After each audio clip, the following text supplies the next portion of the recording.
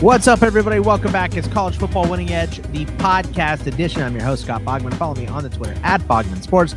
I'm joined, as always, by Nicholas Ian Allen, the owner and proprietor of CFP Winning Edge. Follow him on the Twitter at CFP Winning Edge, and Xavier Triche. Follow him on the Twitter at Xavier_Triche, Triche, on the Twitter machine.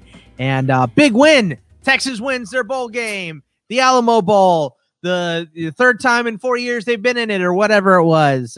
The pride of San Antonio, basically a home game now, and gave Tom Herman I'll call it a tacky Gatorade bath. I get that this is the last game for the seniors and stuff. I thought the Gatorade bath was supposed to be for like Super Bowl only, and then it moved over to college for the championship, and now we're giving it out at the Alamo Bowl and the Cure Bowl and all the other bowls. So,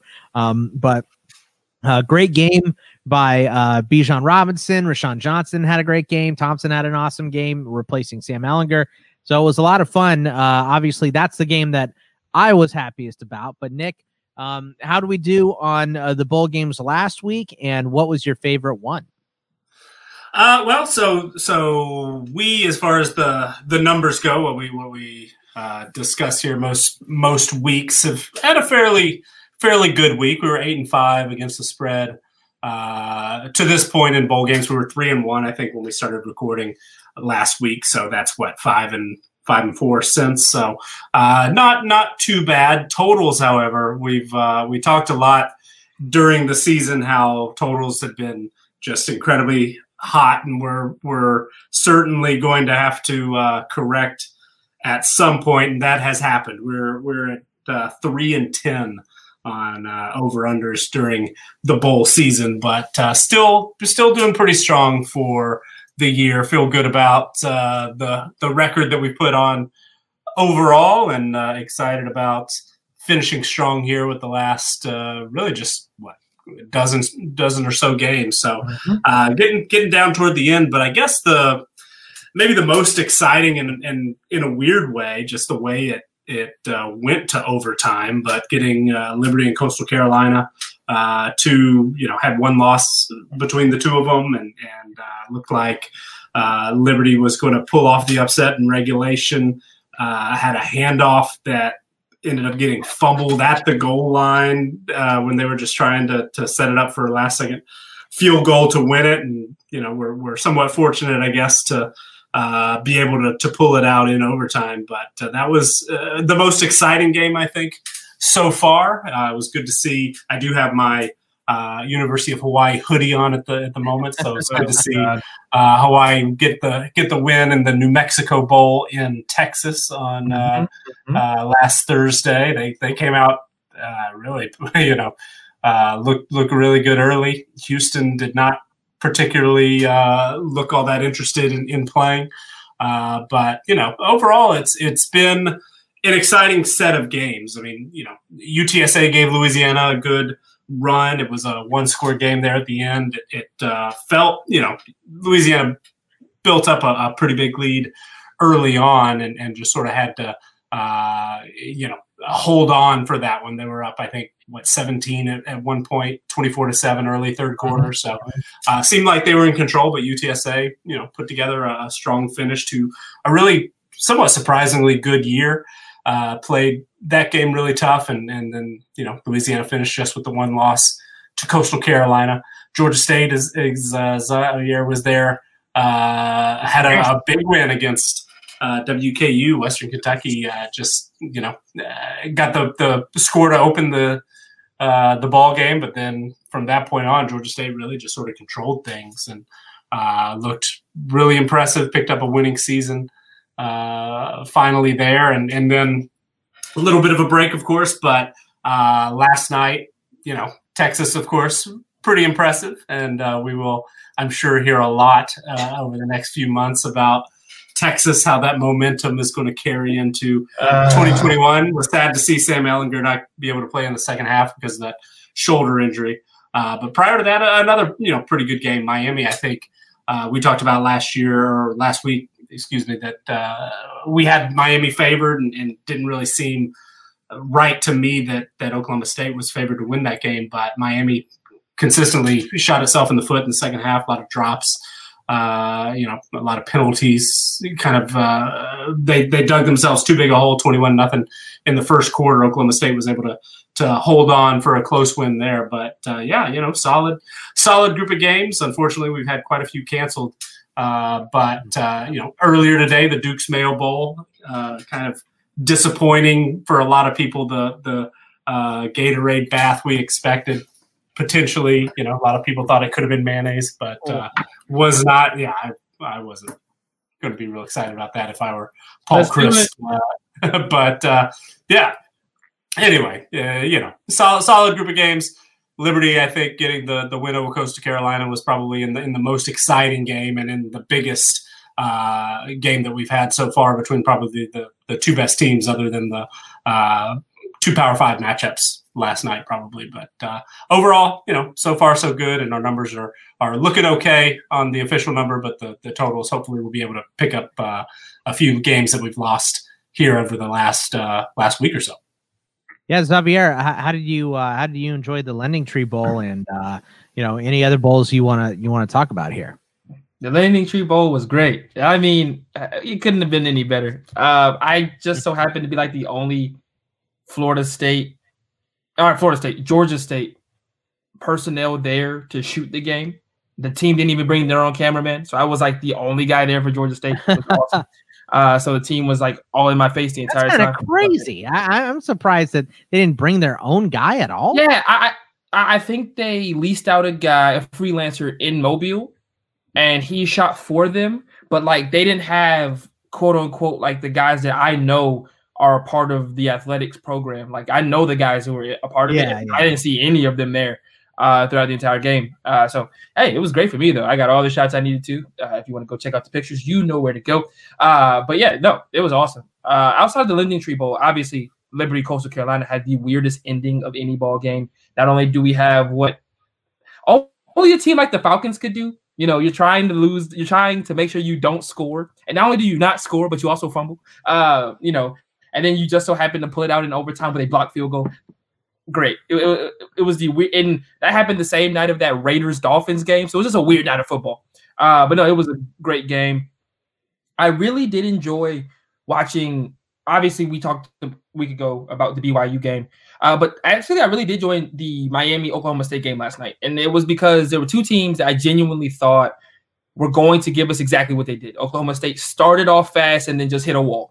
Was completely expecting that. I was like, okay, they're going to hit a wall at some point. This 21-point barrage is going to stay where it is for at least a quarter and a half. Miami doesn't capitalize because of a lot of drops. They didn't help out Derek King or N'Kosi Perry when both of them were in. I think if those receivers have that game over, maybe Miami wins that ball game. Let's be honest. They left a lot of points on the field with drop passes, but there was a really good ball game. And I think N'Kosi Perry, at the end of the day, has an opportunity. He looked good. It was, I was recording a podcast as that game was going on. So I had it on in the background and I was talking to my buddy when Derek King got hurt. I was like, N'Kosi Perry, not great. Like, this is not going to go well. And he played really well in that second half. He was good. Audition tape. If he's transferring, there goes your audition tape.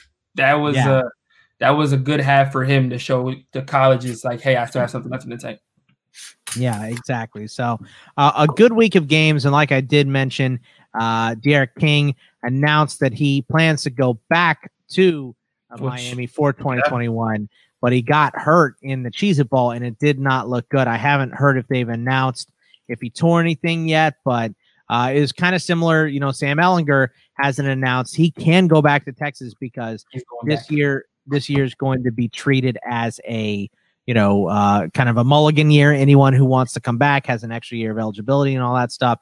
And he left with a shoulder injury at halftime, and Casey Thompson took over and looked great. But Sam has the potential to come back too. So, Nick, your thoughts on Derek King not only getting hurt, but also knowing he's going to come back, and what do you think Sam's going to do? Yeah, it was really unfortunate to see him get hurt, and it did look like a fairly significant injury. Hopefully, it is less serious than it looked, and we haven't gotten official word just yet. But when it happened live, I thought that maybe he took like a helmet to the knee or something like that. But then looking at it a little closer, it looked like maybe a non-contact thing right before, which is not, that's potentially worse because that's, ACL territory. And that would, we would expect that D'Eriq King would be able to get back and fully healthy by, the start of next season. But it certainly would be a long, hard road to rehab and all of that. And when we first found out that King was planning on coming back in 2021, I tweeted out, and maybe a little prematurely, but it's probably not too far off. I said that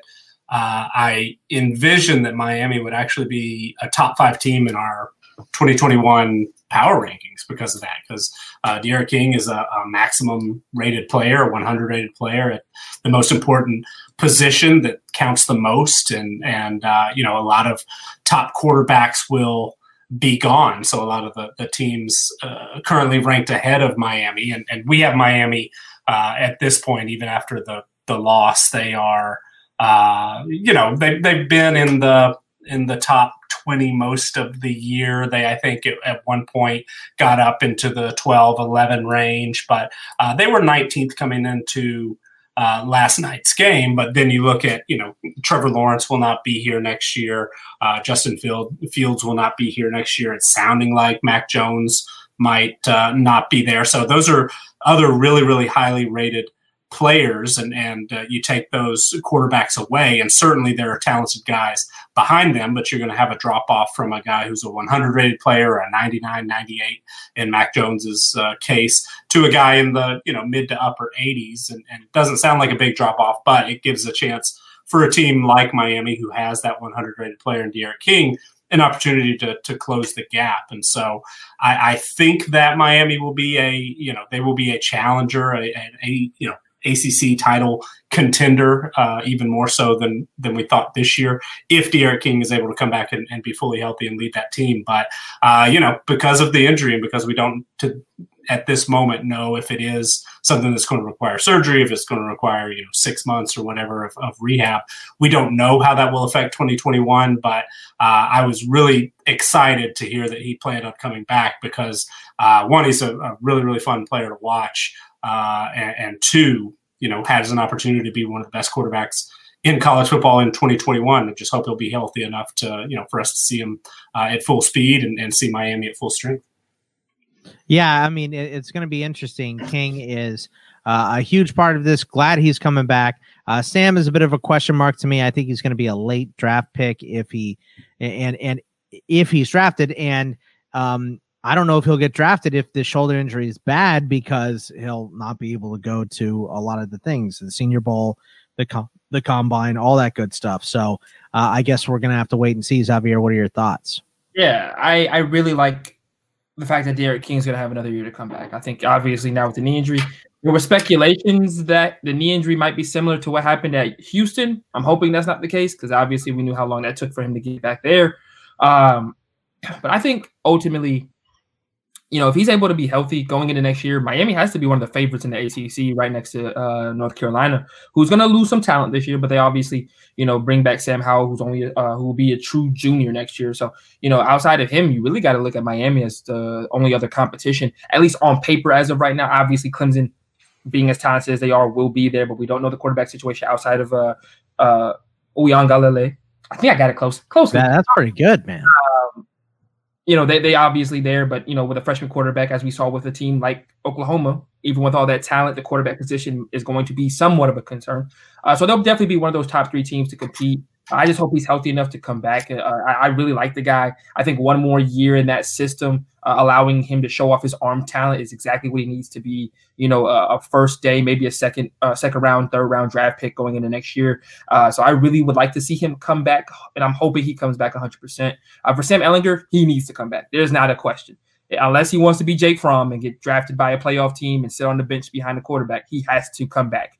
Yes, the shoulder injury obviously is going to probably make him lean towards coming back for another year. But even if not, he probably was somewhere in the range of a 4th, 5th rounder, a guy you take because he's a good character kid and he's got some type of talent that, saying you can use him in your practice squad at the very least. So I think that he has to come back. I think that's a good thing for Texas as well, as going into next year.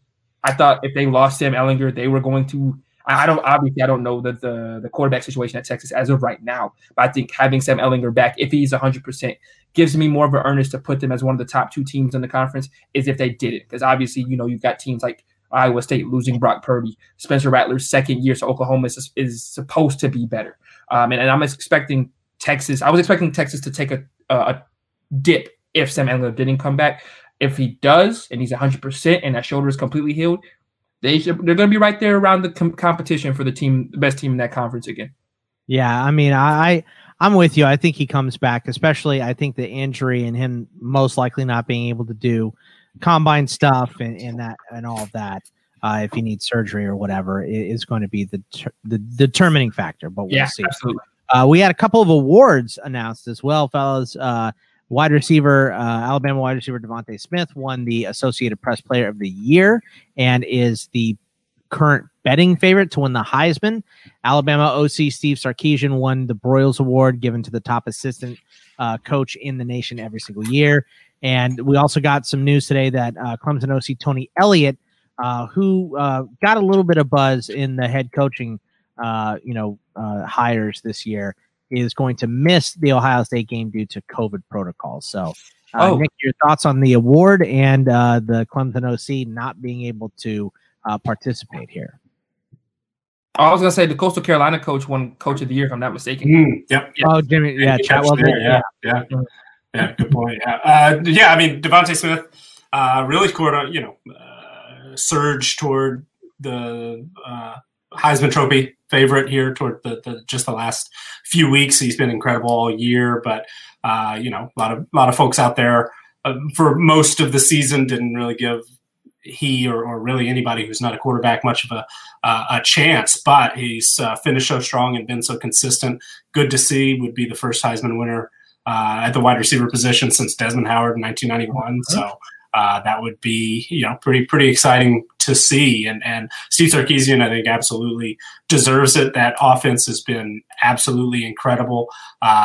We saw arguably the greatest offense of all time last year at LSU. Right. But if you look at the numbers, Alabama last year was basically the second best offense in history, and they have not seen a drop off at all. And to do that with changeover at the quarterback position, with Jalen Waddle getting hurt, they're pretty thin at wide receiver, really, because Waddle's hurt, because they lost so much talent last year. Yep. And that's a position they have traditionally recruited very, very well. And in 2021 have a lot of talent coming in there. But this was a little bit of a gap year where there just isn't the long, deep bench of prolific wide receiver talent. And Devontae Smith has taken on such a huge role and has been a focal point of the offense, and teams just haven't been able to stop him. He's been really, really incredible.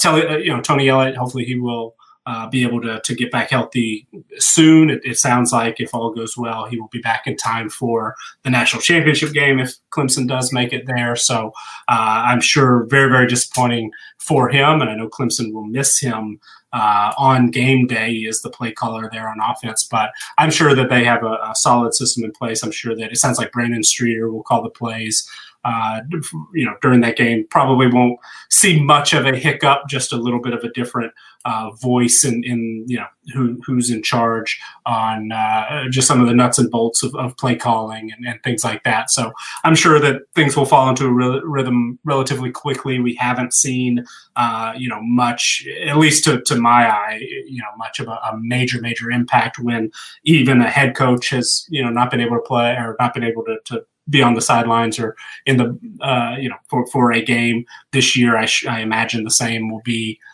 said for OCs and DCs and this situation specifically. So Clemson probably won't see a huge drop off or any major change because of this, but very disappointing, of course, that he won't be able to be there, and it will have an impact, just not sure it'll be a huge one. Your thoughts on the awards going out here, Xavier, and Tony Elliott not being able to be there? Yeah, I'm going to sound a little weird here. I think that Kyle Trask lost this award. I think that when they lost to LSU, I think Kyle Trask could earn the right to be thought of as one of the best, if not the best player in college football this year. I think after they lost to LSU, he lost it. And I think Devontae Smith has done nothing to lose the award all year. I mean, he's played excellent against any team. It doesn't matter how great the secondary is, how great the defense is. He's torched everybody he's played against. And it'll be fun to see another receiver possibly win the Heisman. They compared his stats to Desmond Howard's, and he's just exploded. I mean, he's completely torn them out of the water. So it wouldn't be surprising if he won the award. And what I would say, is it a down year? But we don't have the same amount of sample size for some of the bigger guys that we may have had in the past. Trevor Lawrence obviously sitting out a game. Justin Fields only playing 6 games total. These are some of the guys that he would have competed with normally that I don't think he was allowed to compete with this year because they not had the same sample size. As far as Steve Sarkisian winning the Broyles Award, I mean, hey, it's another Alabama OC. They put him out like machines, from Kiffin to him. Once Sarkisian finally leaves and goes and coaches like, I don't know, Missouri in like 2 years, he'll go, and they'll put out another one. So it wouldn't be surprising, well deserved, but not surprising. As far as Tony Elliott is concerned, this is a draft scout's dream to watch Trevor Lawrence play in a big game without his OC. I guarantee you, if Trevor Lawrence goes out and has a great game versus Ohio State, they will talk about this game for the next 3 months and the fact that he had this amazing ball game. He didn't even have his offensive coordinator there. This is him. This is why he's the best prospect in the NFL since Dan Marino. Just wait for it. I promise this will be their calling card if he has a great game. And if he doesn't have a great game, it'll be because that guy can't even play without this OC. Right. Mm-hmm. Yeah. So, it's unfortunate. Are you sure you're not a writer? I mean, come on. This is. I am a journalist. This is the easy stuff right here. You just pick a headline either way. Well, I'm going to get something out of this. So, But yeah, so they're going to miss Tony Elliott, but I think you're absolutely right, Nick. They're going to have a plan in place, and at the end of the day, I'm going to sound like a draft scout when you have a guy like Trevor Lawrence. Who knows what you really need there? He seems like he can call the plays and make all the audibles, anyways. Yeah, exactly. Well, let's talk about some of the bowls that are coming up here, guys. And I'm going to save the playoff games for last here. We'll talk about those last, but let's go through some of the, I'll throw up air quotes, the smaller bowls. I mean, it's not smaller if your favorite team is in it, but these aren't going to get as nationally recognized as the playoff games, of course. And we'll start with a couple here. We have the Armed Forces Bowl. Tulsa's a 2.5 point favorite, 46 the over against Mississippi State. Ball State versus San Jose State, where San Jose State is a 9.5 favorite, and 63 is the over in that game. The Army Bowl, which is Army versus West Virginia. The Army Bowl, the Liberty Bowl, which is West Virginia versus Army. And Tennessee was the original team in that, and the Army replaced them. West Virginia, a 7-point favorite, only 41 as the over on that. And then in the Gator Bowl, NC State versus Kentucky. Kentucky is a 2.5 point favorite. 50.5 is the over on that one. So your thoughts on any of these games, Nick? Well, so in some of these, our projections are a little bit all over the place. And I will say that our talent edge model has been just absolutely brutal to this point. And we're like 2-11 or something in that particular model. So fortunately, the other ones are we have an emphasis on our official model because that one's not been so good. So there are a few cases in these games where our talent edge model just spits out something completely different than our official projection model and also our stats only model, which has been just as good, if not a few games better than our official model all year this year. And the Tulsa Mississippi State game is one. And we've got Tulsa in our stats only model favored by about 3.5. In our official projection, it was closer to a touchdown. And that when we released these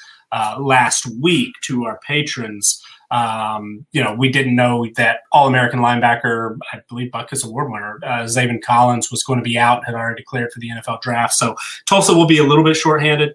Mississippi State has been shorthanded for a lot of the season. They played their last few games with 50, 40 something scholarship players.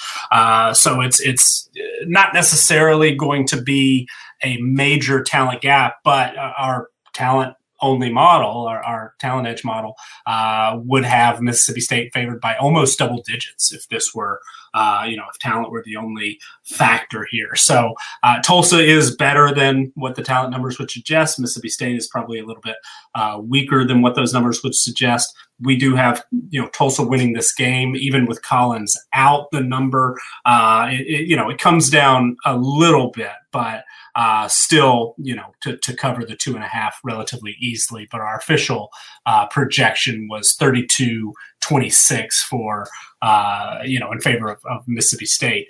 The Ball State San Jose State game is a relatively interesting one. I think these teams are very evenly matched as far as talent goes. We would have San Jose State favored by only 0.5 point in our talent edge model. The stats only model, has it opening. Actually, that's the weird projection. We actually have Ball State favored in this game.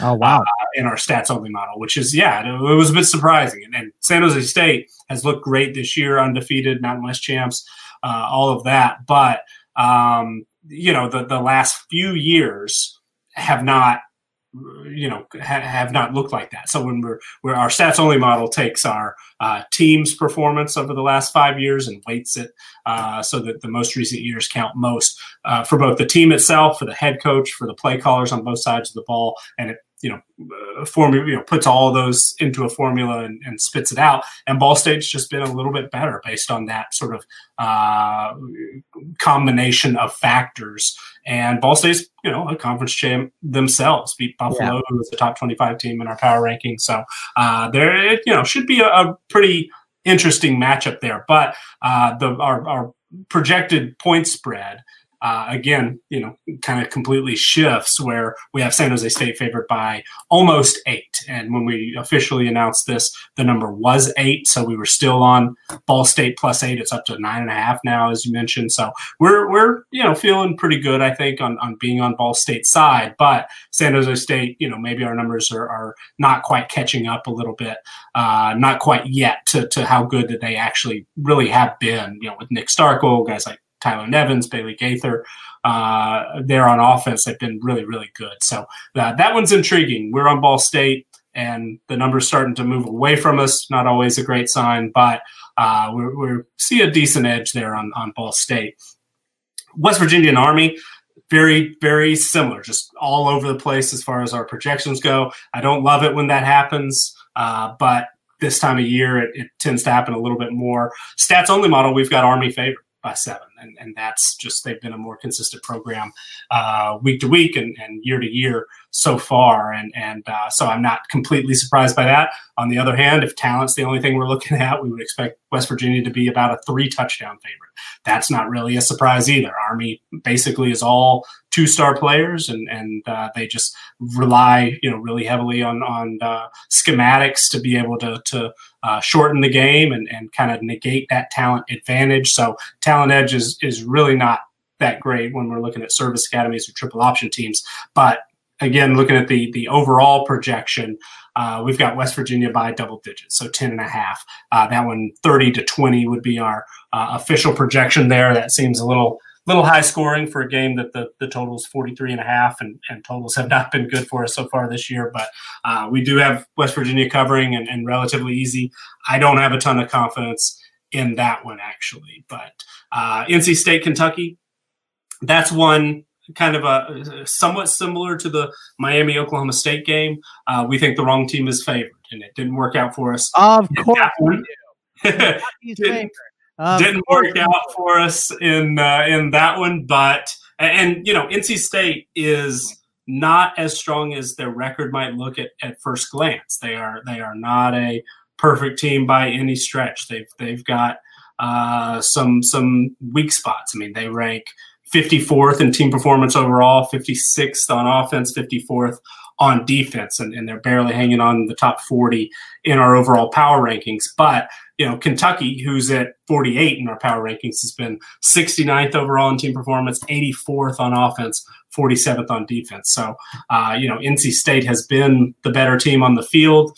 They, talent numbers are not that different. Kentucky is basically a top 30 team in roster strength. They're 31st exactly, but NC State's 36th, and NC State will be a little bit shorthanded. Aleem Mitchell or McNeil, their All-American defensive tackle. I know he declared for the draft. I didn't see it, I think, in black and white that he was not going to play in this game, but that seems to be the case for just about everybody who's made that declaration. So they will miss him, and he's not part of our projection here. But we've got NC State winning it outright. So officially, we've got just a 1-point game. NC State favored by just over a point. Kentucky does have, would be favored in Talent Edge by about half a point, and they would be favored by about half a point in our stats only model. But all those fall on the side of NC State for this one. And when all three agree, that's been really good for us all year. And so far in bowls, we are 3 and 3. So we're looking to pull ahead, I guess, on that one. But with Ball State, it's all three agree, and with NC State, all three agree, and that one we actually think the numbers think at least that the wrong team is favored there. All right, Xavier, how about you? I mean, Tulsa's got the pimp hats that I hope come out here. Ball State looking pretty good in Nick's eyes here. West Virginia, a heavy favorite against Army. And then wrong team favorite NC State versus Kentucky in the Gator Bowl. So how do you feel about these games?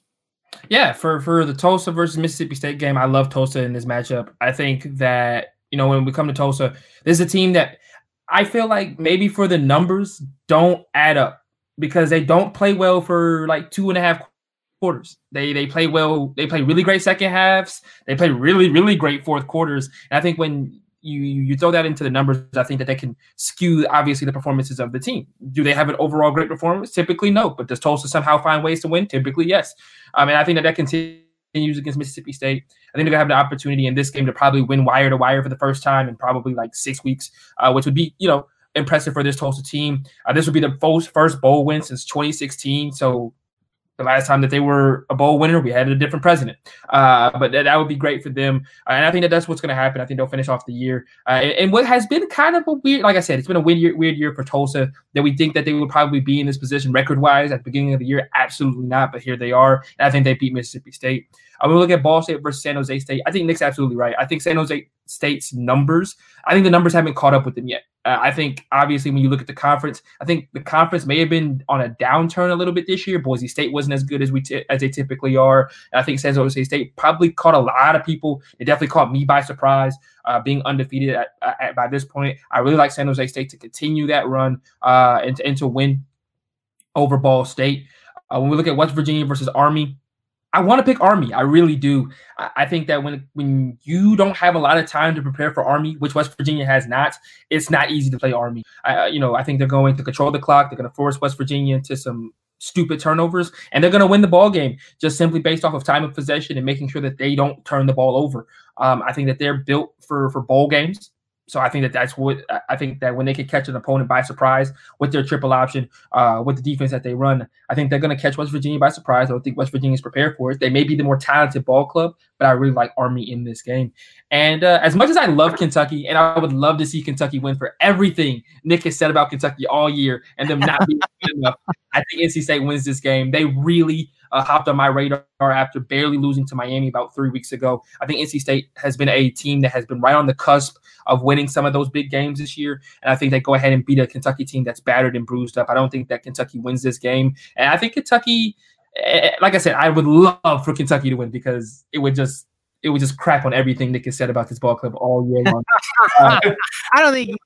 But now, past performance is not always is not an indicator of future results. I always say that. But I've had a pretty good read on Kentucky this year. I mean, you have. I can't disagree with that, but I'm going to go with NC State here to pull out the way I think Nick's right. Favorite. All right. So now we get it. We move into, we'll just call it bigger bowl games with bigger teams, bigger name bowl games. We start out with the Peach Bowl. Georgia's 7-point favorite against Cincinnati. This should be a fun one, Nick. Yeah, it's a really, it's teams that play somewhat similar style. I mean, lean on defense, two very, very good defenses. Cincinnati is our third-ranked defense as far as team performance goes in the country. That's helped them, overall. They put up the fifth best team performance rating of any team in the country. There's not a whole lot of, strength of schedule as far as that goes. So perhaps that's a tiny bit inflated, but they've played at a level that, makes them a legitimate playoff contender. So Cincinnati is certainly a worthy opponent here. Now, Georgia is a top 10 team as far as team performance goes. They're 9th overall. They're 11th on defense. But, we talk, of course, about the talent. And Georgia is one of the most talented teams in the country. Even with all the players that are expected to miss this game, Georgia is a top 5 team as far as our roster strength rating goes. They are a top 5 team as far as our defensive roster strength rating goes, and they're knocking on the door. They're 6th overall offensively. So there's really no easy spot in the lineup when you're looking at Georgia from position by position, and JT Daniels at quarterback has really kind of helped this team come together down the stretch. And we talked a little bit last week about how I'm going to be so in love with Oklahoma leading up to next year. We talked about just a little bit ago that Miami, I think, is a team that's, top 10 caliber on paper, and was trying to sort of get the pecking order in my mind of how I think the numbers will go. I have not looked ahead yet. I have not created, the new sheet and started to update experience ratings and how that all works out yet. That's that'll be January, February. But I think that the short list of teams that'll be number one, it depends on what Mac Jones does. If Mac Jones is back, then Alabama's probably going to be able to hold on because that defense is going to get better, even as they're going to lose a lot of guys on offense. Clemson might be in the mix, though I think they're probably going to drop a little bit because they're losing Lawrence and Etienne. Both those guys are 100-rated players, and similar, they'll have a strong defense. But I think there is a legitimate shot that Oklahoma could get up to number one. But I think right now, if I were to place a bet on who's going to end up number one in the preseason, I might pick Georgia. If JT Daniels comes back, this is a preseason number one type team because George Pickens will be back. Depends on what happens at the running back position, but they've got talent just everywhere there. The offensive line is going to be, a little bit more experienced. They, linebackers, they've been so deep, even though they're going to be without Monty Rice this week. And Jermaine Johnson transferred, so the depth maybe is a little bit lighter there. But, there's talent just all over the field, and they will lose some guys to the NFL draft. There are 3 guys sitting out this game: Ben Cleveland, the right guard; Eric Stokes, the corner; Richard LeCounte.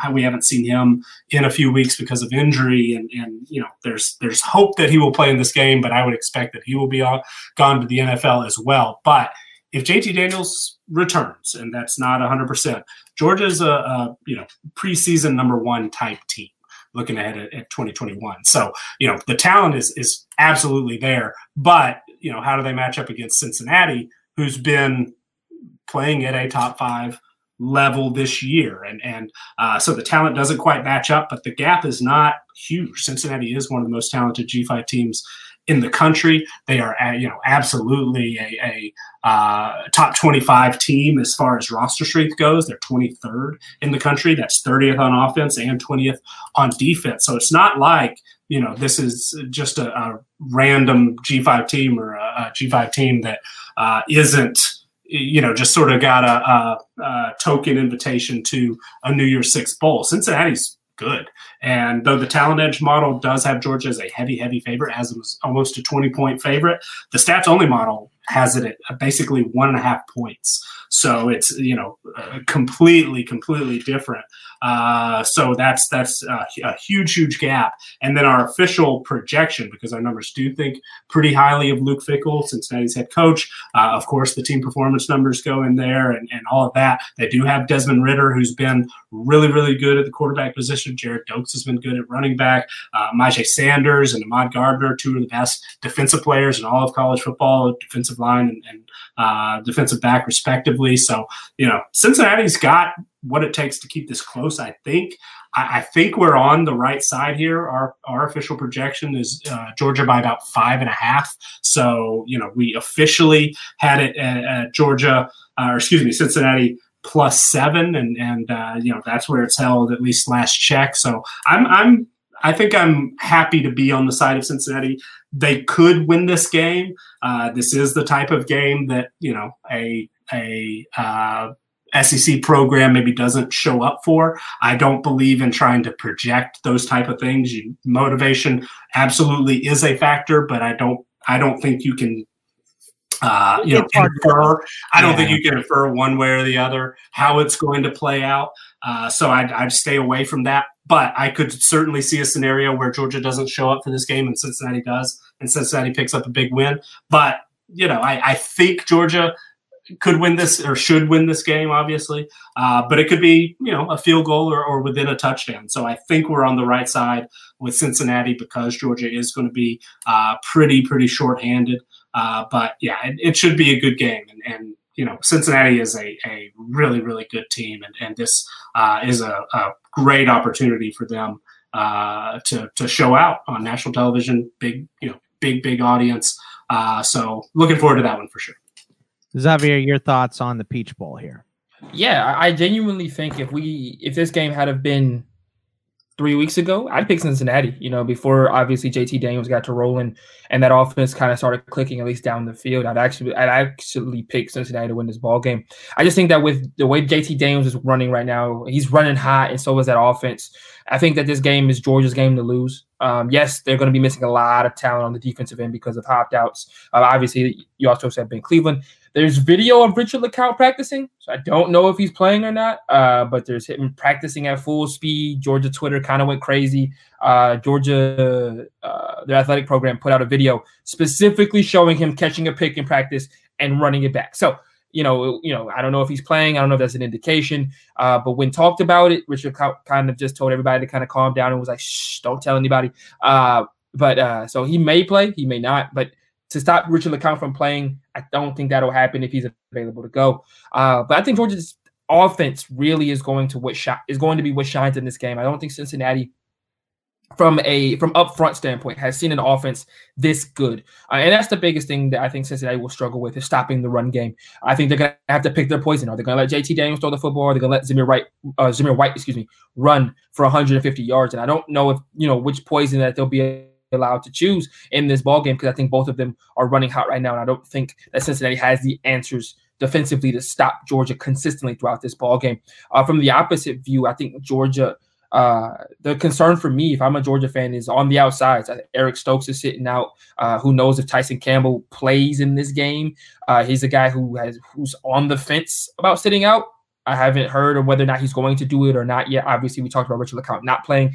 We saw what happened earlier this year when the secondary was depleted, what a Florida team was able to do, especially out the backfield and especially with a mobile quarterback. And that is what Cincinnati has been good at. Desmond Ridder getting out the pocket and making plays happen. And the one thing when it comes to young guys, when plays break down or they last too long, that's when you start getting gaps. That's when people start to break free. And that's where Cincinnati could capitalize in this ballgame. I've got Georgia winning by 14 points, but don't be surprised if Cincinnati has this game very close going into the fourth quarter. The next two bowl games here, I find them interesting because it's two Big Ten teams favored over SEC teams. And the Citrus Bowl has Northwestern as a 3.5 point favorite. 43.5 is the over in that game. And Indiana is an 8 point favorite. Versus Ole Miss in the Outback Bowl, 66 is the over in that. So Northwest versus Auburn in the Citrus Bowl, Ole Miss versus Indiana in the Outback Bowl. Nick, what do you think about those two? So these two are two of our, at least as far as our numbers go, the biggest edges that we've got, two of them. And we are absolutely all over Auburn on this game. This is a game that we actually, our numbers think that Auburn should be favored to win. Northwestern obviously is playing really well. Had a great bounce back season. They made Justin Fields look worse than he's looked in any game in his collegiate career last week. They're playing top 15 type defense. And they've got some pieces on offense. Peyton Ramsey has certainly solidified the quarterback position for them. Cam Porter, the true freshman running back, has solidified that position as well, has emerged as pardon me, the go-to guy there. So, they've got weapons, but Auburn is just absolutely more talented across the board at every position. And we do these matchup graphics that we release to our patrons when we do our official projections, and it goes position by position, who has the edge and what the numbers are. And Auburn is, top 35 at quarterback, top 20 running back, top 15 receiver, top 25 offensive line, top 20 defensive line, they're seventh at linebacker, and top 30 in the secondary. And the best unit that Northwestern has is linebacker, and that's top 10. Everything else is outside of the top 30. So just when you combine all of those things, Auburn's got such a talent edge. And yes, they've recently fired their head coach. That's not necessarily a great thing. Yes, they've got some guys who have opted out, including the fastest man in college football, we think, Anthony Schwartz, and a couple of guys in the secondary. It looks like Christian Tutt's not going to play. It looks like Jamian Sherwood is going to be out, entering the NFL draft. So again, motivation certainly a factor. All the off the field stuff certainly a factor. What's going on with the new head coach and all of that. But this game is somewhat similar to what I said about Texas and Colorado, and we just didn't see Colorado being a very good team. And yeah, Texas was going to be shorthanded, but the way the talent profile just sort of the way you stack it up against the opponent is just so much of a mismatch.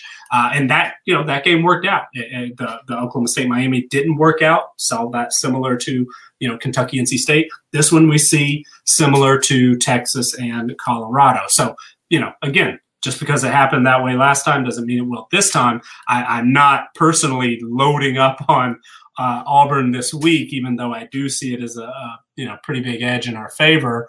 But funny things happen in bowl games, so it certainly could play out the other way. And Northwestern does have a history of playing above its talent profile anyway. So I could see a ton of scenarios the way this game could play out. Absolutely, Northwestern could win. Absolutely, Northwestern could win by a couple of scores. But the way all of our numbers work out, Auburn is a pretty big favorite, or much bigger gap here in this than almost any other game. We've got Auburn favored by 6.5 officially. Our talent model has Auburn favored by almost 2 touchdowns, and our stats only model has Auburn favored by a field goal. So not only do we think the wrong team is favored officially, we think the wrong team is favored in all three. And I don't think that's happened in any game all season, where we've had that situation where all three not only agreed, but all three projection models thought that the wrong team was favored. So that's a pretty interesting matchup. That to me, I'll be very interested in because we see it so different than what the odds makers and what the market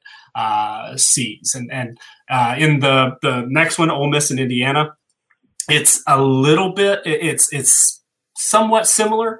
Our numbers do respect Indiana. We've got Indiana as a top 25 team, and the way we do our individual player ratings, they've been able to add some production points over the course of the years. Guys like Stevie Scott are, in the 90s as far as our player ratings go. Walt Phillier's in the 90s. Ty Freifogel, the other wide receiver, is inching in that direction. So Indiana's got some talent, especially on offense, and then they've been playing really, really well defensively as far as the on-field team performance numbers go. They're playing at a top 30 level on defense.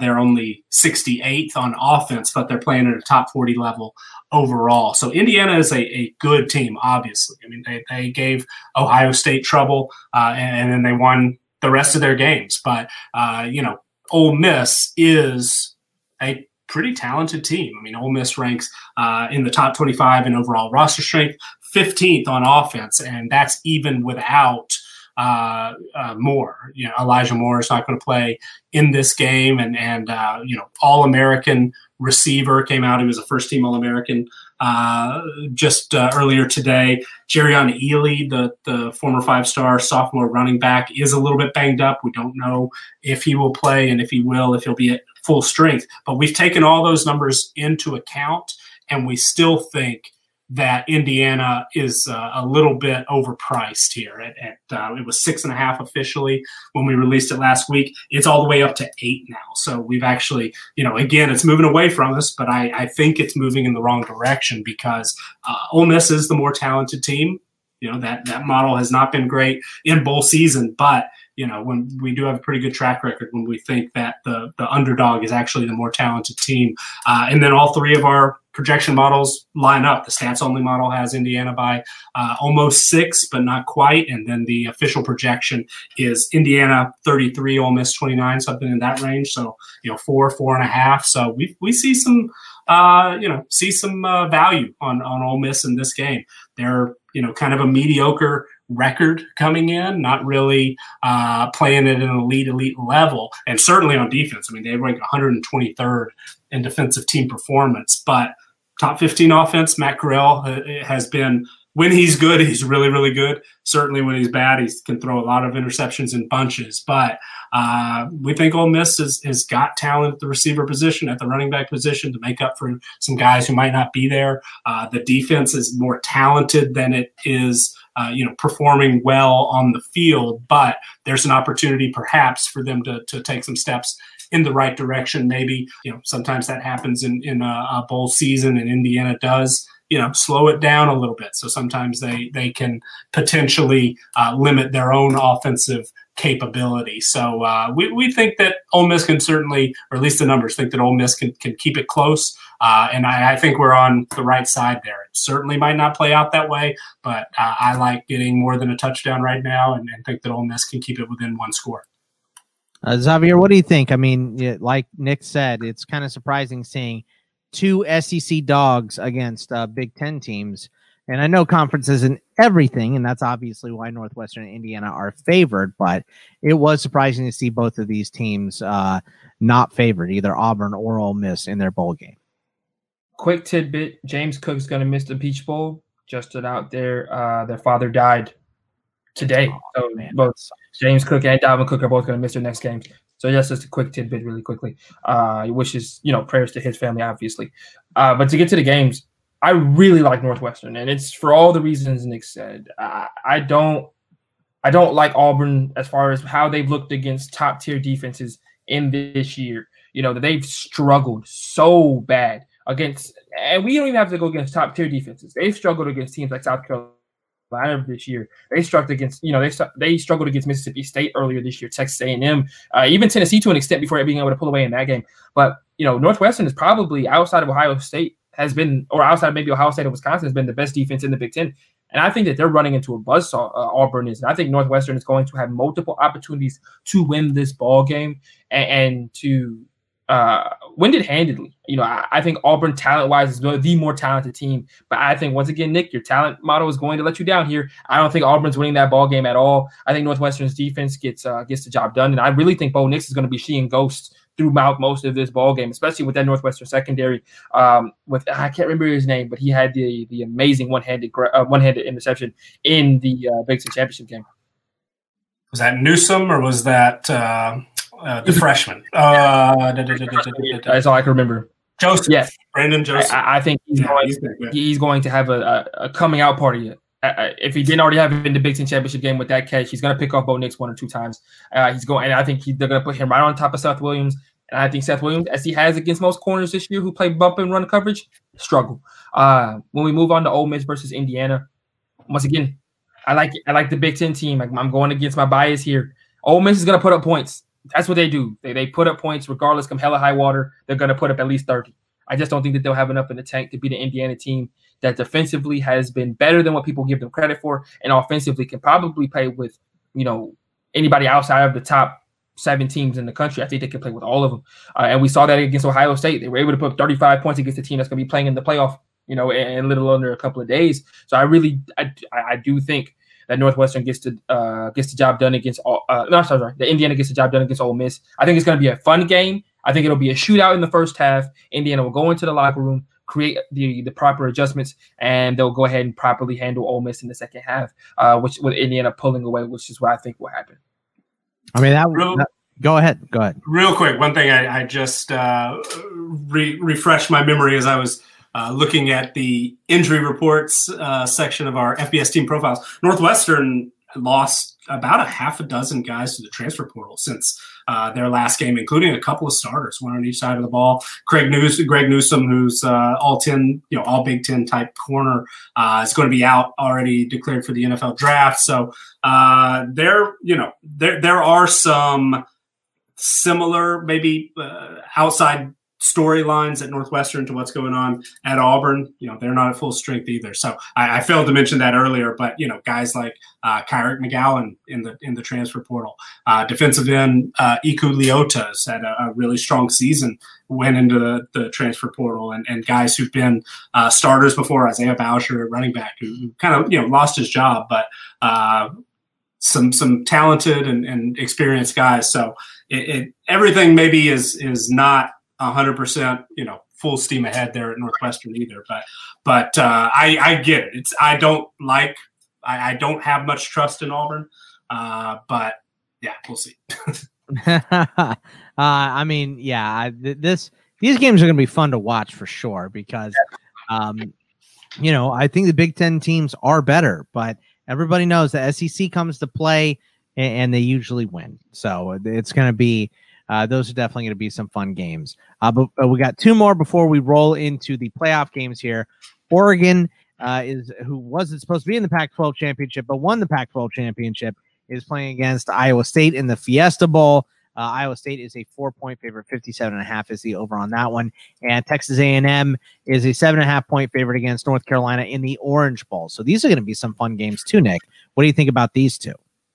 Yeah, our numbers have really liked Iowa State most of the year. I mean, they at first it seemed, of course, when they lost to Louisiana, seemed like we were definitely a little, too bullish on Iowa State. But they played at a top 20, top 15 level all year after that point for the most part. And right now, even after losing their third game of the season in the Big 12 championship game, they're 10th in our power rankings. And for a team that recruits at, a top 40 type 35 type level, that's showing that they've really put together some impressive performances on the field. And Iowa State ranks 14th in our overall team performance number. They're ranked 18th on offense and 28th on defense. And Brock Purdy has been a little bit up and down this year. He is a junior. He is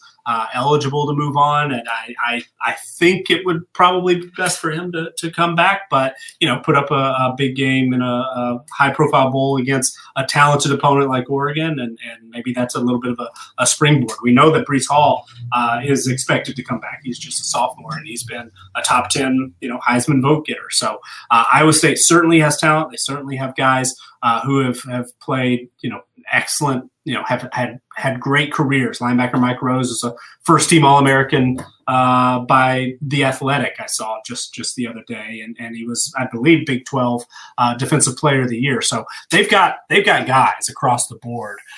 Oregon has got a lot of talent, but they've also got some areas where they're really thin, and specifically the secondary. They had so many guys opt out in the preseason, and that unit has struggled a bit. I mean, they rank barely in the top 50 in defensive team performance, and some of that is a weak and pretty shallow secondary that's been a little bit of an issue. Kayvon Thibodeau might be the best defensive player in college football. He certainly, going into 2021, is going to be in the very, very short list of that. And the stats weren't there early in the year, but just watching how he impacts an opponent is very, very impressive. He's just an absolute menace coming off the edge. Noah Sewell, one of the best true freshmen in college football this year, is going to be a ton of fun to watch moving forward at linebacker. The offensive line is certainly, has been a work in progress, very inexperienced unit coming in. They've had some injuries on offense. CJ Verdell didn't play in the Pac-12 championship game. Not sure what his situation is coming into this game. And then, they've had some inexperience on offense. New quarterback Tyler Shuck. They've had to rely on some new faces at receiver as well. So it was a little bit of a surprise when I noticed, when the numbers came out and saw that all three aligned on Oregon plus 4.5, at least as far as what our official number was, and it's 4 now. But I was a little bit surprised by that because our numbers do really respect Iowa State, but the Talent Edge model gives it actually to Oregon as a 5.5-point favorite.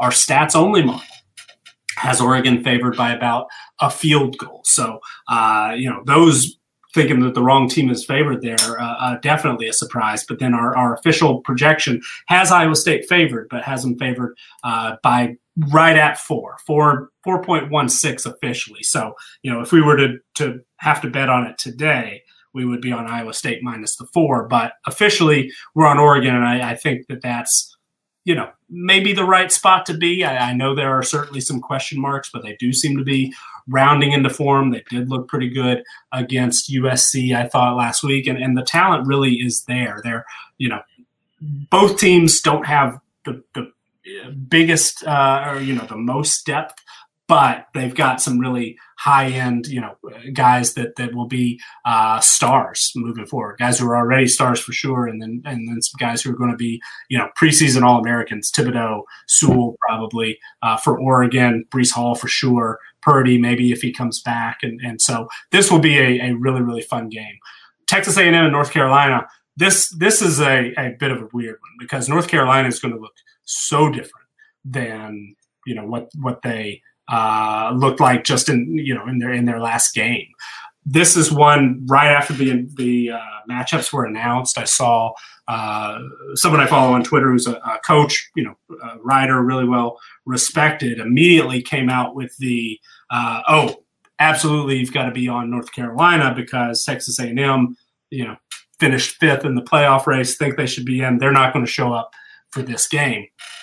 Again, I don't buy into that sort of thinking, regardless of what the situation is. But the logic adds up. But yeah, you never know how a team is going to look when they show up. Yeah, I think we can't assume anything. Yeah, but then once and I don't know what he would think right now. But he said that before we knew that Michael Carter wasn't going to play, Javonte Williams wasn't going to play, De'Ami Brown wasn't going to play, Chaz Surratt wasn't going to play. North Carolina is going to look totally different. And Xavier, you mentioned earlier that North Carolina will be certainly in the mix for the ACC title next year, and with Sam Howell, absolutely, I get it. But they're going to lose a lot, potentially. The offensive line you would think will be coming back, but playmakers, man, they're going to be relying on some new faces next year. I would assume Daz Newsome's going to be gone. He's already a senior. They've recruited really, really well, but they're going to be pretty young. And then the defense has really struggled a lot this year at times. I mean, they come in ranked 69th in defensive team performance, top 10 on offense. So they're, 21st overall. They're a top 15 team in our overall power ranking. So we like North Carolina a lot, but man, they're going to be shorthanded in this game. And who's going to step up? The running back position, those guys are easily the best duo in the country, Michael Carter and Javonte Williams. Neither is going to be playing in this game. So who's going to get the carries? It's going to be Josh Henderson, Elijah Green, a true freshman. DJ Jones has been, banged up. He's a true freshman. It looks like he's not going to be able to play in this game. So they're going to be shorthanded there and, going to be working in some young receivers. So are they going to be able to, put up points at a level that they're used to? But then also Texas A&M's pretty good defense. They've played pretty well this year. It's been, just 32nd in our overall, in our defensive team performance ratings. But I think that they're actually a little bit better than that number might suggest. So, they will be without Anthony Hines. He's been out all year, but Miles Jones missed the last game, the corner with a foot injury. Don't know if he'll be able to get back, but they're for the most part not playing shorthanded. We don't think. We might hear something in the next day or two, but it sounds like Kellen Mond's going to be there. It sounds like Isaiah Spiller and Ainias Smith, both those guys, just sophomores, be coming back anyway. But, same with Jalen Wademeyer, offensive line that's been on the short list for the Joe Moore Awards, got an All-American in Kenyon Green at left guard. So, I think that I feel like, when this was officially released last week, we were on UNC +7 because we had we didn't know yet if Javonte Williams was going to be out. But I think I'm on Texas A&M. Our talent model has Texas A&M favored by double digits. Stats only model disagrees, has North Carolina actually favored to win outright by a point. This line has shifted a little bit, as you mentioned. It's 7.5. I feel like that. I feel like I would rather be on Texas A&M.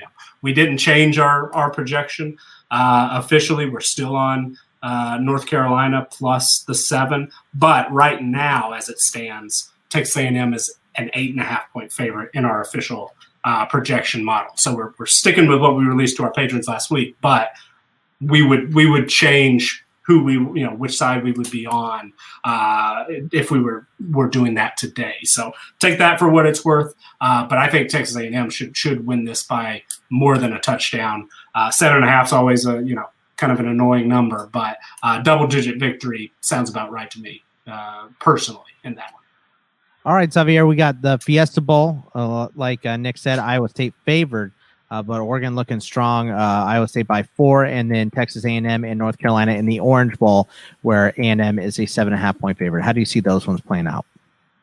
Yeah, I think Oregon is a team that has come on strong towards the end of the year here. I think the quarterback has gotten more confidence as the years progress. I still am concerned about that Oregon offense not having enough in the tank against Iowa State. And I know that's funny to say because it's not like Iowa State is a barn burner by any means. But I do think that they're going to struggle in this game to keep up with Iowa State, who I think is going to want to start faster than what they did in the Big 12 championship game. I think they're going to come out, and obviously I don't think this will be Brock Purdy's last game. I think this is Breece Hall's last performance. Look for Breece Hall to get an array of touches, and I think it's going to be best against best. I think what you're going to see Iowa State's offensive line going to get up against Oregon's defensive line, which is obviously their best part of their defense as of right now. And Kayvon Thibodeau is going to have a really good game if they're going to stop Breece Hall. That he's going to have to set the edge. He's going to have to show a lot of people that he's not just a pass rusher. Let's put it that way. And I don't know if Oregon has that kind of grit to play with Iowa State for 4 quarters. And I think Iowa State's going to wear them down. I do think them being -4 is perfect. I don't think this is going to be a blowout by any means. But a 31-27 score, I think, might be perfect for Iowa State here. I think Breece Hall, like I said, is going to get a plethora of touches with it being his last game. But also, I just think that's how Iowa State's offense runs. Look for Iowa State to try to set the tone early and lean on Breece Hall and try to wear away that Oregon defensive line, which is not the greatest in the middle. So I think that what you'll see is from Iowa State defensively. I think Iowa State has to start fast.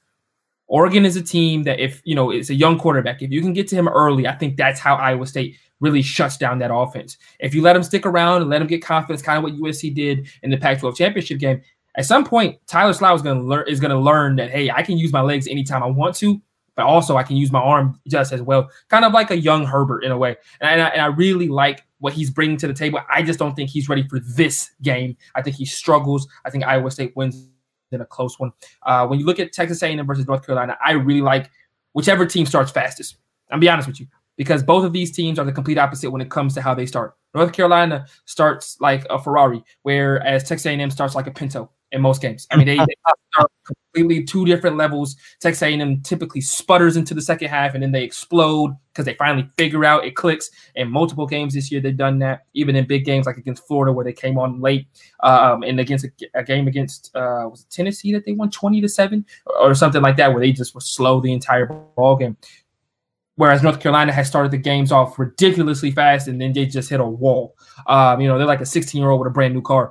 And I really think that if Texas A&M can weather the storm, kind of like what Notre Dame did against North Carolina. If they can weather that early barrage from North Carolina where everything seems to be going right for somehow, Texas A&M is going to win this game and win it handedly. I think that they have the more balanced team offensively and defensively. Nick, you hit it right on the head. Can we trust that North Carolina defense this year? No. Unless the offense puts up 45 points, the defense looks like they're trying to give up the game in most games anyways. And I think Texas A&M is a little bit more balanced and a little bit more prepared for a game like this. I don't think it'll be Kellen Mond's last game as an Aggie. I think he comes back. I think he uses that extra year as well. And I'm really excited for A&M going into next year. I think this is a team that may be able to compete once again in the SEC West, where I think the rest of the SEC West will still have another down year outside of Alabama. All right. Well, with that, we move into the playoff games, and these should be a lot of fun. And I know we have a big spread on this first one in the Rose Bowl that is being played in Arlington, of course, as is tradition in 2020. But I guess it'll be 2020. Not too far from Tyler, Texas. The Tyler Rose. The Rose capital of the world, isn't it? That's where Earl Campbell is. I drove through there like 25 That's years where Earl Campbell's family owns like a big, Rose. There. So that's why his nickname is the Tyler Rose. So Notre Dame versus Alabama in the Rose Bowl. Alabama, it's a 20-point favorite in this one. 65.5 is the over. We were the other night. I can't remember which game. I guess it was the Alamo Bowl where Mike Golick Sr. was talking about it, obviously a graduate from Notre Dame and stuff. And they were showing the records for all of these quarterbacks in the playoffs here. Everyone except Ian Book only has one loss, as far as starters go. And Ian Book has 4 losses. So it's kind of crazy. It's kind of crazy to see how good all these starting quarterbacks are. But Alabama favored by 20, Nick. How do you see this one going? So if 2 weeks ago now, I guess it was, when we did the SEC championship game preview, it basically, you could go back and listen to that and it would be exactly the same. I mean, we've been on basically our numbers have not quite caught up to how good Alabama is. It's somewhat similar. We did this with LSU last year. It's something that we've gotten a little bit better at, but we picked, all 3 of our projection models picked against Alabama in 9 games this year, and they covered 8 of those. The first one that we actually covered as an underdog was Florida, and that one was, I think, a little bit fortunate. Florida was playing catch-up the whole night. So it's similar here. I mean, our numbers, like Notre Dame, they basically, when I'm talking about teams already looking ahead to 2021, like Georgia and Oklahoma, and how I'm getting excited for those type of teams, I felt similarly about Notre Dame last year. And, so I knew our numbers were going to like Notre Dame. They started off, I think the very first set, I had them at like 7 or 8.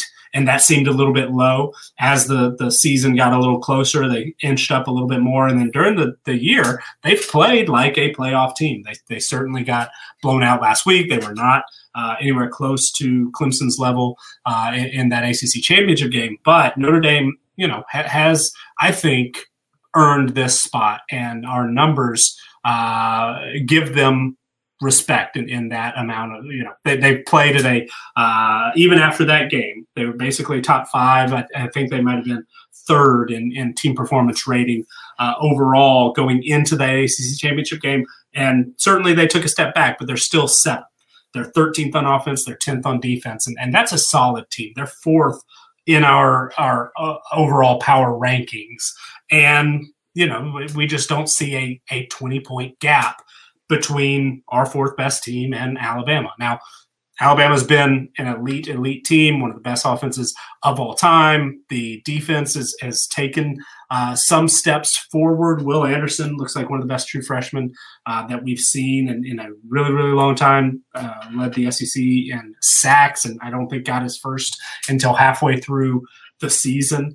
They've got, potential first-round picks, Dylan Moses, Patrick Surtain. Even though Alabama hasn't played elite defense like we're used to, they're still playing at a top 20 level. They're 20th in defensive team performance. They're far and away number 1 on offense, and they're number 2 overall. So, Clemson has barely edged them out in that number, but they're playing it. They're the number one team in the country. They're number one in our power rankings. They absolutely deserve it. Mac Jones has played like a Heisman candidate. Najee Harris has played like a Heisman candidate. Devontae Smith has played like the Heisman winner. So, best offensive line in the country, according to our numbers, and talent just all over the place. So it's certainly understandable Alabama should win this game, and they certainly could win it by 3 touchdowns. But our numbers just think that Notre Dame is going to be able to keep it close enough. Notre Dame ranks 6th in overall roster strength. They rank 5th in offensive roster strength. They rank 4th in defensive roster strength. So, it's not like the talent gap is that just gigantic. Notre Dame has All-Americans on defense. They've got one of the second best offensive line in the country. They've got Ian Book, who, like you mentioned, has 4 losses, but he's also got 30 wins, and he's not the biggest pro prospect, but he's can do some things. He can run a little bit. He can manage an offense. The biggest concern I've got is Notre Dame's got some they've got some good guys at skill positions on offense. They've got some big receivers, some physical receivers. Kyron Williams at running back has been really impressive, but they don't have just the absolute home run hitter like a guy like Devontae Smith or a Jalen Waddle if he were healthy enough to play in this game. And it sounds like maybe we'll get to see him. But Notre Dame, the only thing I think that's really missing is just that top-level athlete that can score on any play. Alabama's got a couple of those guys. Notre Dame, I don't think, has any. So I think that is the biggest deal. And if that Notre Dame defense, which has been really solid all year, has been, very talented, capable of hanging in a lot of games and winning a bunch, obviously. If they can avoid explosive plays that Alabama has just been week after week after week consistently, getting, if they can avoid those on defense, because I don't think they're going to be able to have enough of those type of plays on offense to be able to keep up like Florida did last week. So, that's the only scenario I think it really can get away from Notre Dame and they get blown out in this game.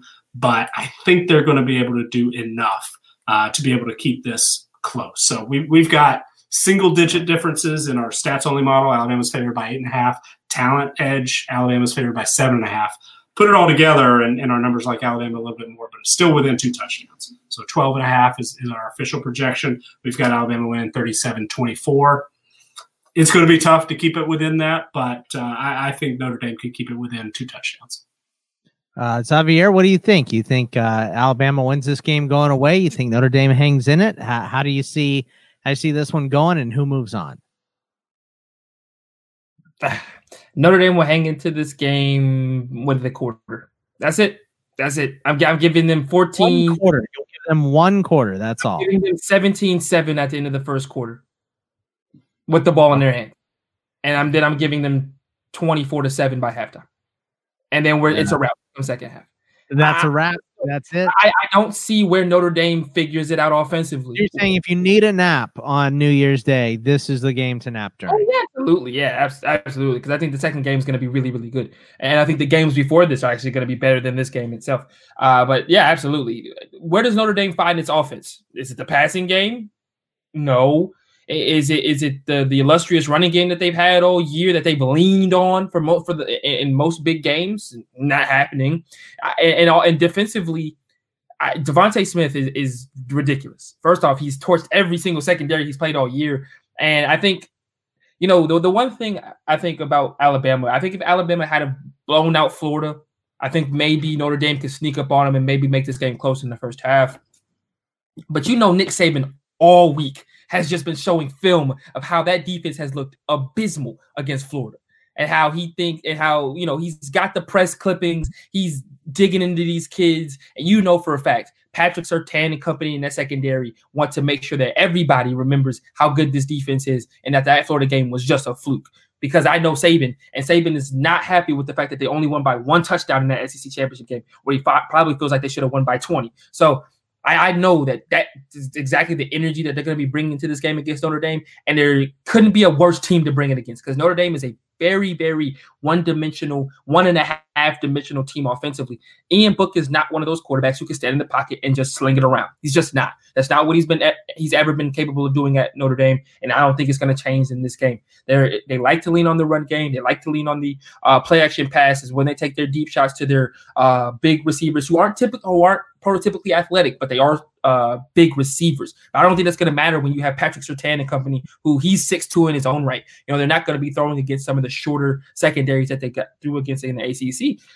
I just don't see where Notre Dame figures out a way to win this ball game. I see this game being very, very, very ugly. I think, once again, like you said, Scott, I think this is a snooze fest of a game come third quarter. If I'm wrong, I would hope to be, because this will be another reason why people look at Notre Dame year after year and go, why do we want to see them in the playoff? Because every time they go, they get blown out. So I hope for Notre Dame's sake it's a close ball game. I just don't think it will be.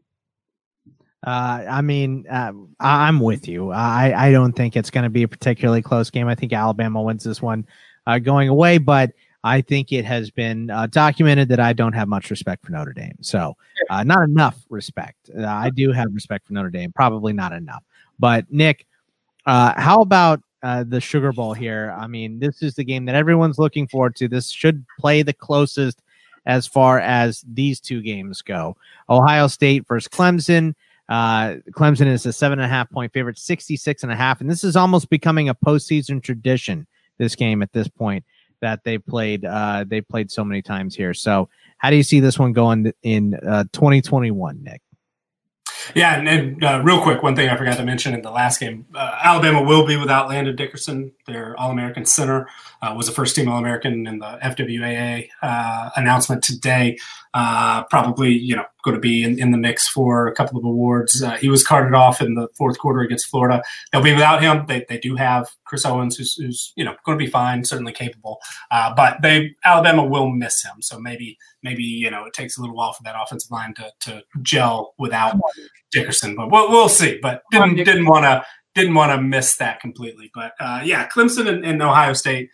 This is you mentioned it. We've seen it often, and it's always been one of my favorite games to watch each year because these teams are very evenly matched and they're very well coached all the time. They're among the most talented teams in the country, and that's part of the reason why I was really surprised at how our three models treated this game kind of almost in three completely different ways, and that's we talked about it with West Virginia and Army, for instance. I mean, where our talent model is way on West Virginia, 3 touchdowns, and then the stats only model has Army by a touchdown. That's just such a huge gap.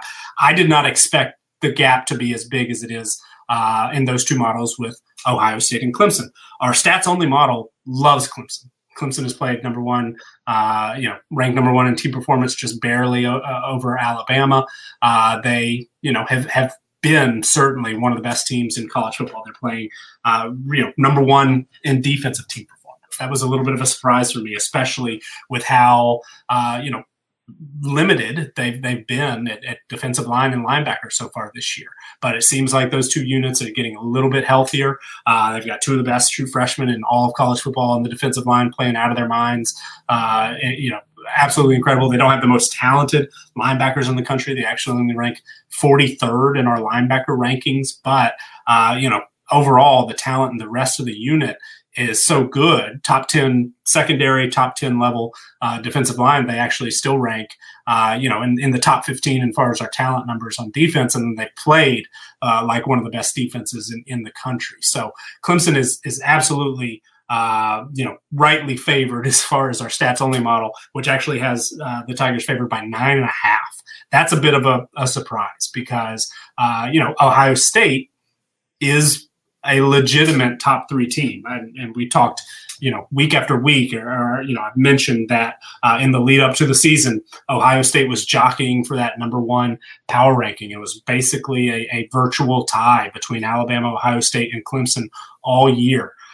They are playing pretty good football. They rank 4th in team performance overall. They rank 3rd on offense, which is a bit of a surprise based on, last week the passing game struggled so much. But then Trey Sermon had just an unbelievably huge game in the Big Ten championship against Northwestern. So, that helped pick up the slack a little bit. And then defense started the season really, really slow, but they're, a top 20 unit now as far as team performance goes. They rank 16th. And then in terms of talent, Ohio State is the most talented defensive team in the country, according to our numbers. They rank 2nd in defensive line roster strength. They rank 2nd at linebacker and 5th in the secondary. So they were shorthanded a little bit at the receiver position with Chris Olave out in the Big Ten championship game. They had, over a dozen guys missing at different positions, including one at linebacker, a couple of guys in the secondary, some depth pieces, some freshmen, really talented guys they haven't leaned on a ton.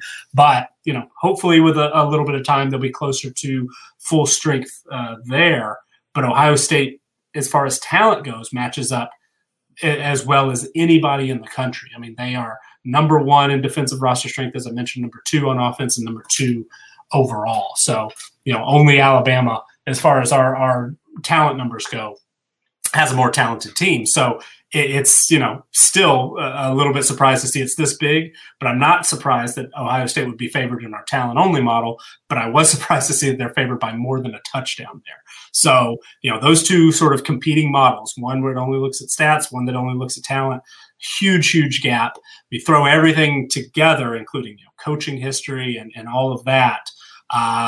We see it as a really, really evenly matched game. Justin Fields at quarterback, is the same 100 rating, maximum rated player as Trevor Lawrence. Trey Sermon is a 96. If he gets, the heavier workload, with a little bit of a surprise that he got so much more work than Master Teague last week. But hey, he's looking like one of the top running backs in the country right now. And so that's, understandable.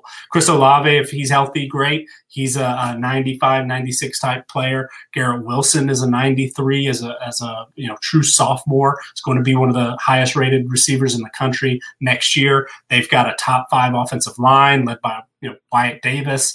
And so, Ohio State, I am a little bit shocked, might not be the right word, but I don't agree that Clemson is 7.5 points better than Ohio State.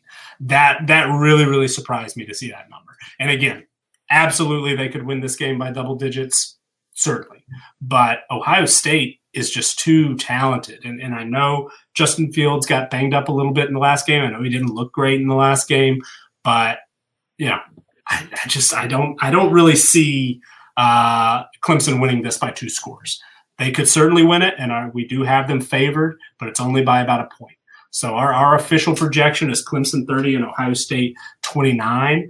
I think I'd rather be in Ohio State, and we are in 2 of our 3 models. They don't all agree like they do on Notre Dame, and I don't have as much confidence in that. I think Ohio State can keep this game close, and I think Ohio State can win this game. And one of the points I heard it mentioned on the bowl game earlier today, and a ton of people have said it, so it's not an original idea, but a lot of people were crying that Ohio State didn't deserve to be here because they played basically half the games. And I don't have a strong opinion on that one way or the other, but I do see that as a big time advantage. Ohio State has not had the wear and tear of 11 games like Clemson has. So absolutely, we could see Ohio State's best game. We could see them play up to the level of their true talent, which according to our numbers is more talented than Clemson in this game. We haven't seen Ohio State at their best, but maybe now's the time. I absolutely could see them winning this game. We think Clemson will pull it out, but I think this is going to be, come down to the wire, certainly within 1 score, maybe a field goal difference, maybe even closer. So I'm glad we're on Ohio State plus 7.5. That number seems a little off to me. I've been wrong plenty before, but I'm glad our numbers are on the Buckeyes. All right, Xavier, what do you think of this? It's going to be a great bowl game. And you got to give it more credit than you gave Alabama and Notre Dame as far as that game goes, right? How do you see this one going?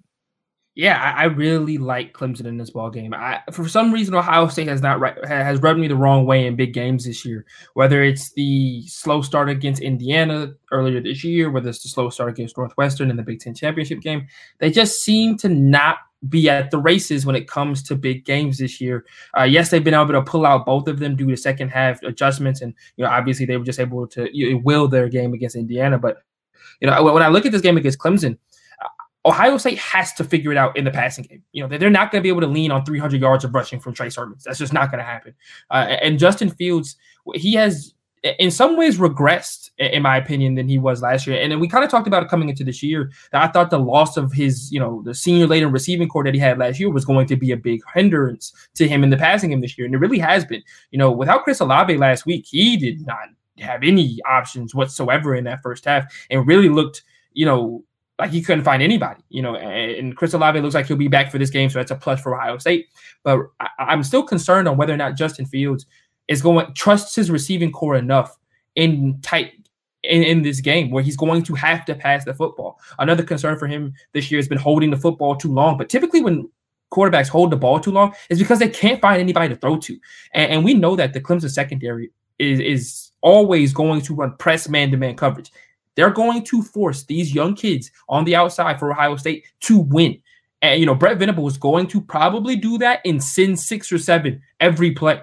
He saw the film against Northwestern. He saw the fact that secondary for Northwestern, which I don't think, at least talent-wise, is nowhere near Clemson's, was able to rattle Justin Fields and pick him off several times in that ballgame.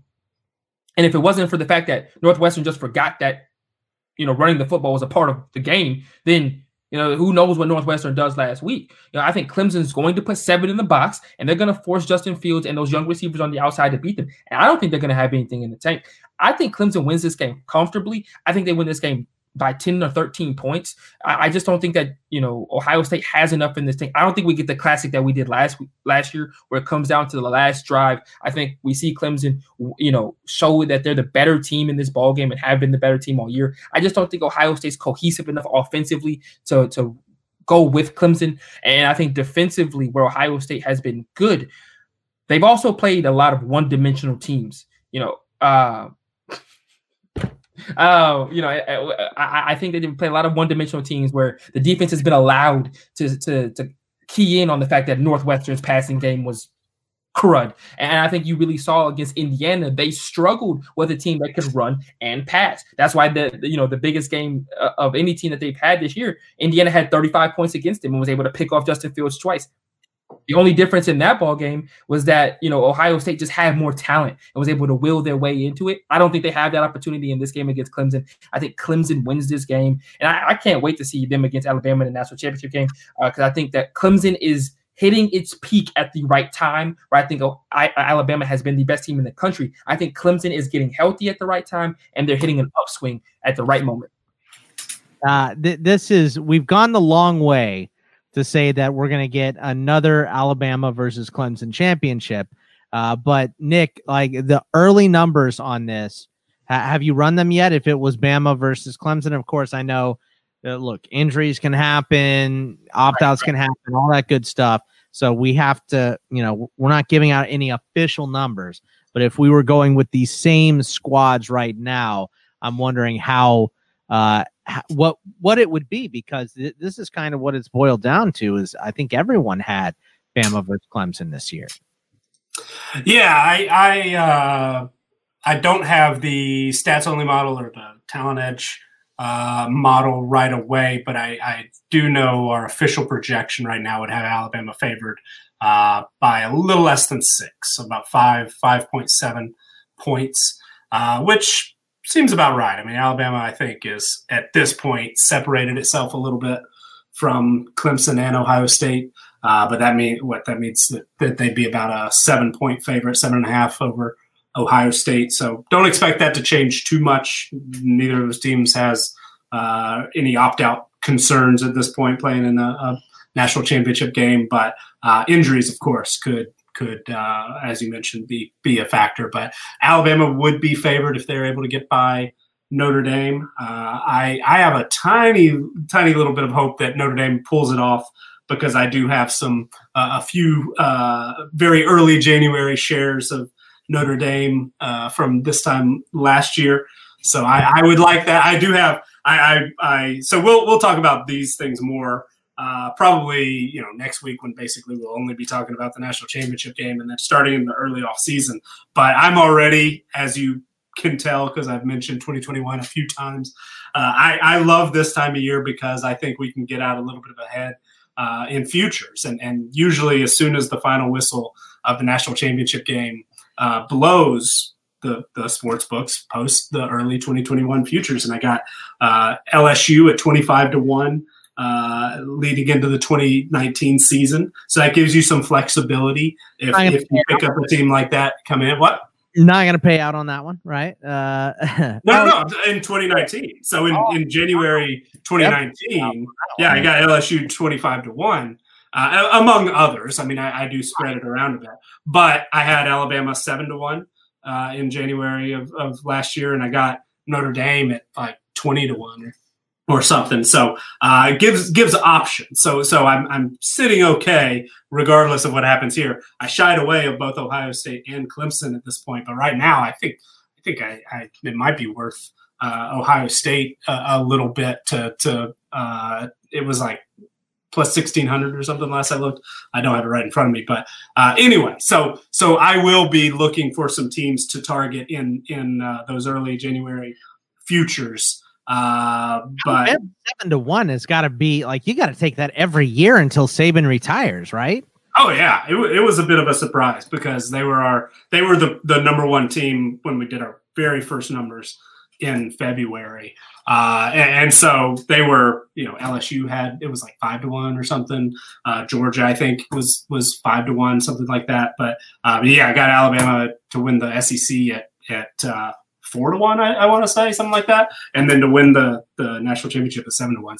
So absolutely, that's sort of where my mind is right now, because if you can pick up a team with some extra value, because maybe we're a little bit ahead of the odds makers, or certainly the market, there's some value there. So folks out there, that'll be some conversations we have in the coming weeks, and where my mind already is a little bit, because I've basically, we're sitting good on one side of the playoff here, rooting against Ohio State and Clemson at this point, but it gives some options as we're looking ahead. But anyway, so that's a big tangent, but exciting times, exciting for these games, and certainly next week as well. Absolutely. All right. Well, that is going to wrap it up for us today. Hope you guys enjoyed the show. Have a safe and happy New Year. Everyone is excited to put 2020 to bed, and we're almost there. We can see there's light at the end of the tunnel. We're almost into 2021. So you guys can follow all of us on the Twitter at Bogman Sports for me, at CFB Winning Edge for Nick, at Xavier_Trish TRICHE for Xavier. Good luck in all your bets, and we will see you next year. I'll make a dad joke too, Xavier. Look at that. See you guys. The CFB Winning Edge podcast is brought to you by our Patreon supporters. You can support this show and help fund our 2021 off-season improvements by visiting patreon.com/CFB Winning Edge and pledging as little as $5 per month. Thank you to all who have supported us this year, making 2020 our best season yet.